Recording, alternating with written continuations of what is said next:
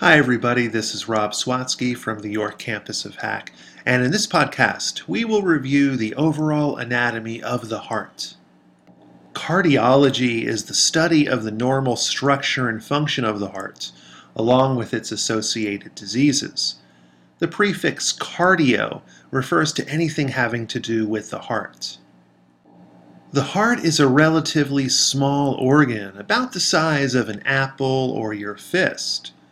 It's about 5 inches long, 3.5 inches wide, and 2.5 inches thick, and weighs about 8 to 10 ounces. The heart sits on the diaphragm, the large dome-shaped muscle separating the thoracic and abdominal cavities. It is positioned close to the midline of the thoracic cavity, with about 2/3 of its mass to the left of the midline. It is found in the mediastinum, a region of the thoracic cavity located in between the lungs and bordered by the sternum or breastbone on the anterior side and the vertebrae on the posterior side. Think of the general position of the heart as a cone tilted on its side. The upper end of the heart is referred to as the base because it has a flat appearance and is more posterior in its orientation. The base includes the two upper chambers of the heart called the atria. Here's the right atrium and the left atrium, and in particular the base includes most of the left atrium. The apex of the heart is the inferior pointed region that includes the tip of the left ventricle, one of the two lower chambers of the heart. Here we see on the anterior view of the heart the two ventricles. Here's the right ventricle and the left ventricle. The apex is positioned more anteriorly, is angled towards the left, and sits on the diaphragm. The surfaces of the heart include the anterior surface, which is directly under or deep to the sternum and ribcage. The inferior surface, which is the area that sits on the diaphragm, between the apex and the right surface, or right border, located next to the right lung, and the left surface, or left border, which is next to the left lung. Surrounding and protecting the heart is a membrane called the pericardium. It maintains the position of the heart in the mediastinum, but gives the heart enough room for its contraction and movement. There are two main components of the pericardium: the superficial fibrous pericardium and the deeper serous pericardium.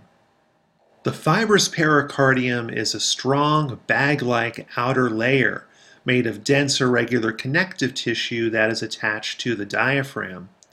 Because it is so tough and inelastic, it functions in physical protection of the heart, maintains the heart's position in the mediastinum, and keeps the heart from overstretching. The thin serous pericardium forms a double-layer membrane around the heart. The outermost layer of the serous pericardium is called the parietal layer and is attached to the fibrous pericardium. The innermost membrane is called the visceral layer, also known as the epicardium, and also forms part of the heart wall, strongly attached to the heart surface. Here we see in this cross-sectional view of the heart wall from the external outermost region to the internal regions of the heart wall. Here's the pericardium, forming the outermost protective covering, and just deep to that is the parietal layer of the serous pericardium. We have a space called the pericardial cavity, and then just on the opposite side of that, making contact with the heart itself, is the visceral layer of the serous pericardium, also called the epicardium. There is a small amount of lubricating serous fluid called pericardial fluid located in the pericardial cavity between the parietal and visceral layers. This fluid functions as a liquid cushion that minimizes friction between the parietal and visceral layers as the heart contracts. There are 3 layers that make up the heart wall itself. The outermost layer is called the epicardium, the middle layer is the myocardium, and the innermost layer is the endocardium. The epicardium is the smooth, slippery outer covering that surrounds the heart. There are 2 layers of tissue that make up the epicardium. The visceral layer of the serous pericardium is the outermost layer, and underneath that is a layer of connective tissue consisting of adipose tissue, fibroelastic tissue, as well as blood vessels. The visceral layer consists of a thin, transparent layer of mesothelium, which is simple squamous epithelium. There are varying amounts of adipose tissue underneath, usually more in older adults, with most of it located around the right and left ventricles where it surrounds the heart's coronary blood vessels. The myocardium is the middle layer. Think M is in the middle. That consists of cardiac muscle tissue. This is the layer of the heart wall that is acting as the pump, contracting the heart, helping to pump blood. About 95% of the heart wall consists of myocardium. The cardiac muscle fibers are organized in bundles and surrounded with connective tissue coverings similar to skeletal muscle tissue. These bundles are also arranged in superficial and deep layers that diagonally swirl around the heart, helping to pump blood in a specific one-way direction. The endocardium is the thin inner layer of the heart wall that consists of a smooth layer of endothelium on top of a layer of connective tissue. It lines the heart's 4 chambers and covers the valves, helping to minimize friction as blood flows through the heart. The heart contains 4 chambers, 2 superior chambers called atria, the left atrium and the right atrium, that receive blood returning to the heart from veins, and 2 inferior chambers called ventricles, the left ventricle and the right ventricle, that pump blood out of the heart into arteries. On the anterior surface of each atrium is an ear-like pouch called an auricle. The left and right auricles help increase the volume of blood that each atrium can hold. There are also grooves called sulci, singular is sulcus, located on the heart's surface that contain adipose tissue surrounding the heart's coronary blood vessels. The sulci also act as superficial external division lines between the heart's chambers. The coronary sulcus is a deep groove that divides the superior atria and inferior ventricles on both the anterior and posterior sides of the heart. The anterior interventricular sulcus is a shallow groove that divides the right and left ventricles on the anterior side of the heart. The posterior interventricular sulcus is a continuation of the anterior interventricular sulcus that divides the right and left ventricles on the posterior side of the heart. The right atrium is a thin-walled chamber found on the right side of the heart and is the receiving point for blood draining into it from 3 veins: the superior vena cava, the inferior vena cava, and the coronary sinus. Here's the superior vena cava, or SVC.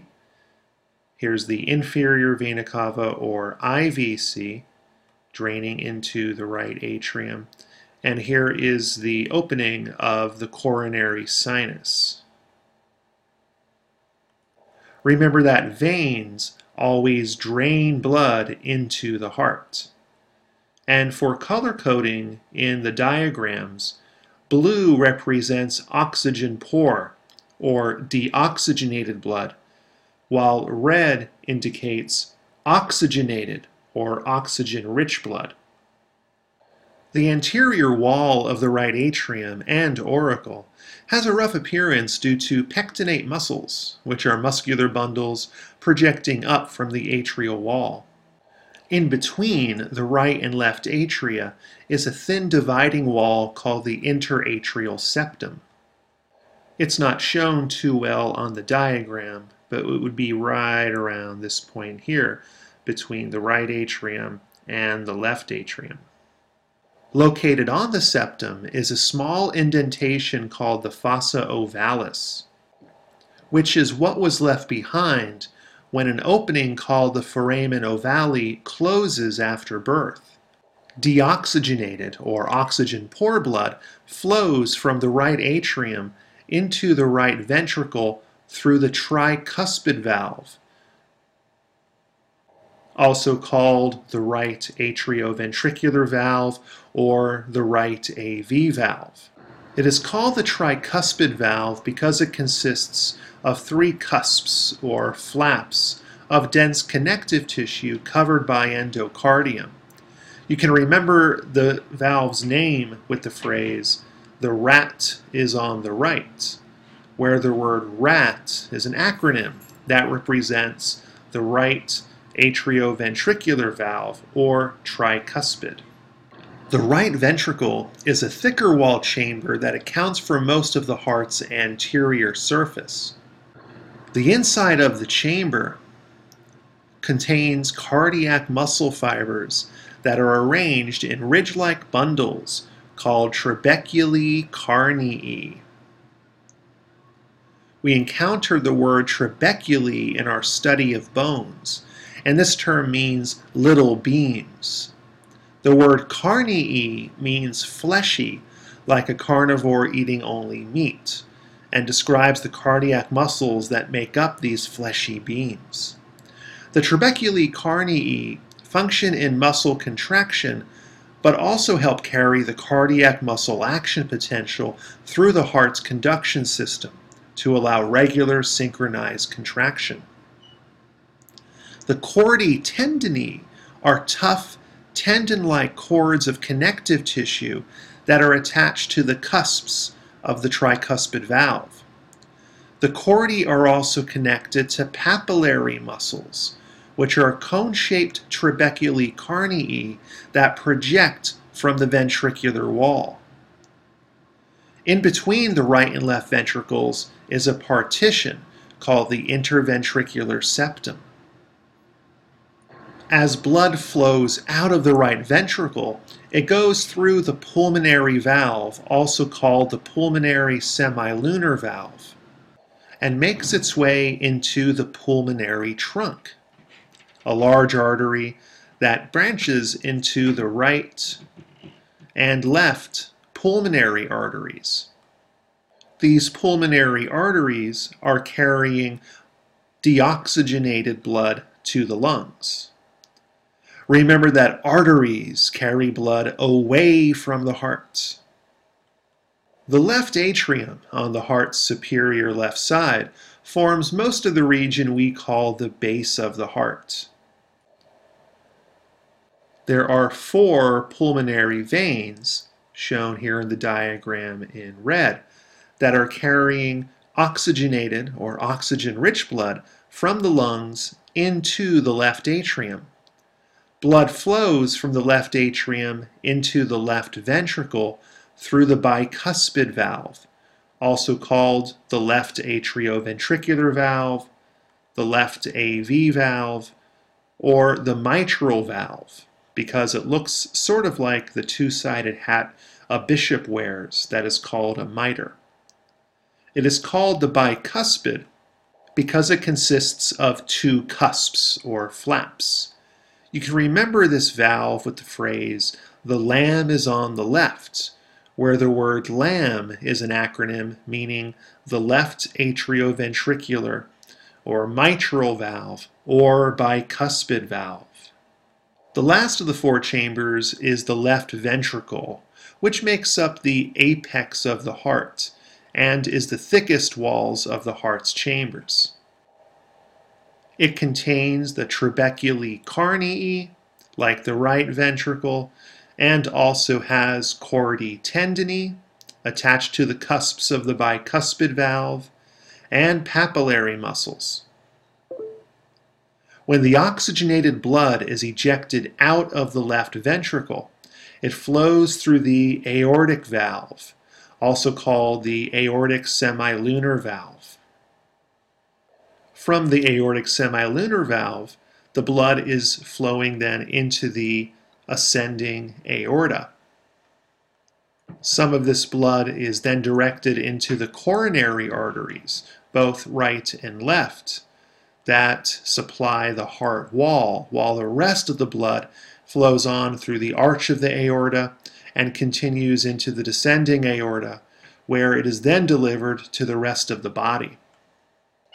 So from the left ventricle through the aortic semilunar valve into our ascending aorta. The left and right coronary arteries aren't shown on this diagram, but they would be around here and here. From the ascending aorta through the arch of the aorta, and then down the descending aorta. During fetal development, there is a blood vessel called the ductus arteriosus, which temporarily brings blood into the aorta from the pulmonary trunk. This limits the amount of blood that enters the fetal lungs, which are not yet developed and do not function. After birth, the ductus arteriosus closes up and remains as the ligamentum arteriosum, seen here in the diagram. This is a tough little bundle of connective tissue that connects the pulmonary trunk to the arch of the aorta. There is a correlation between the function of the heart's chambers and the thickness of their walls and the amount of myocardium in each. Both the right and left atria have thinner walls. Because they are pumping low-pressure blood collected from the veins and the lungs just one floor down into the ventricles. This blood doesn't have far to travel, so the atria don't have to contain that much muscle in order to do their job. The ventricles have thicker walls than the atria because they have to pump higher pressure blood a farther distance to the lungs and to the other body systems respectively.